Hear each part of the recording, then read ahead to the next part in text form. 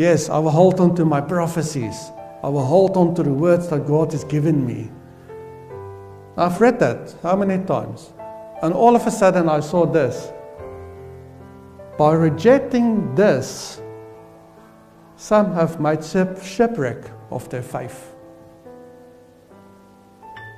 And that, yesterday, I must say, that was a revelation to me all of a sudden.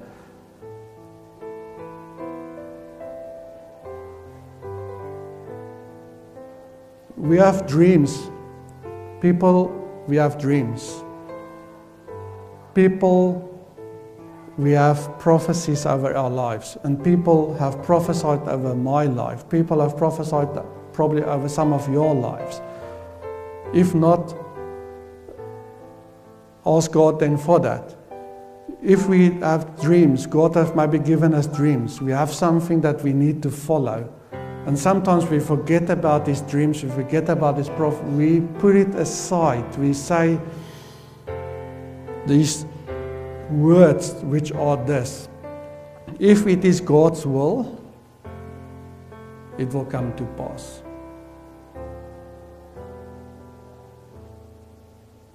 Paul says to Timothy,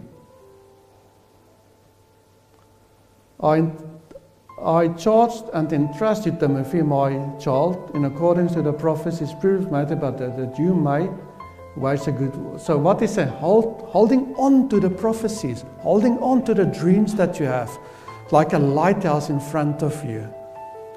When it goes tough in your life, when it is interesting times, when the finances are pressing, when people are nasty to you in your eyes, even if they are nasty to you, it doesn't mean that you have to become the nasty guy. You can still be the good guy. You can still love them. You don't have to take the nonsense, but you can love them. But keep your prophecies and your dreams in front of you.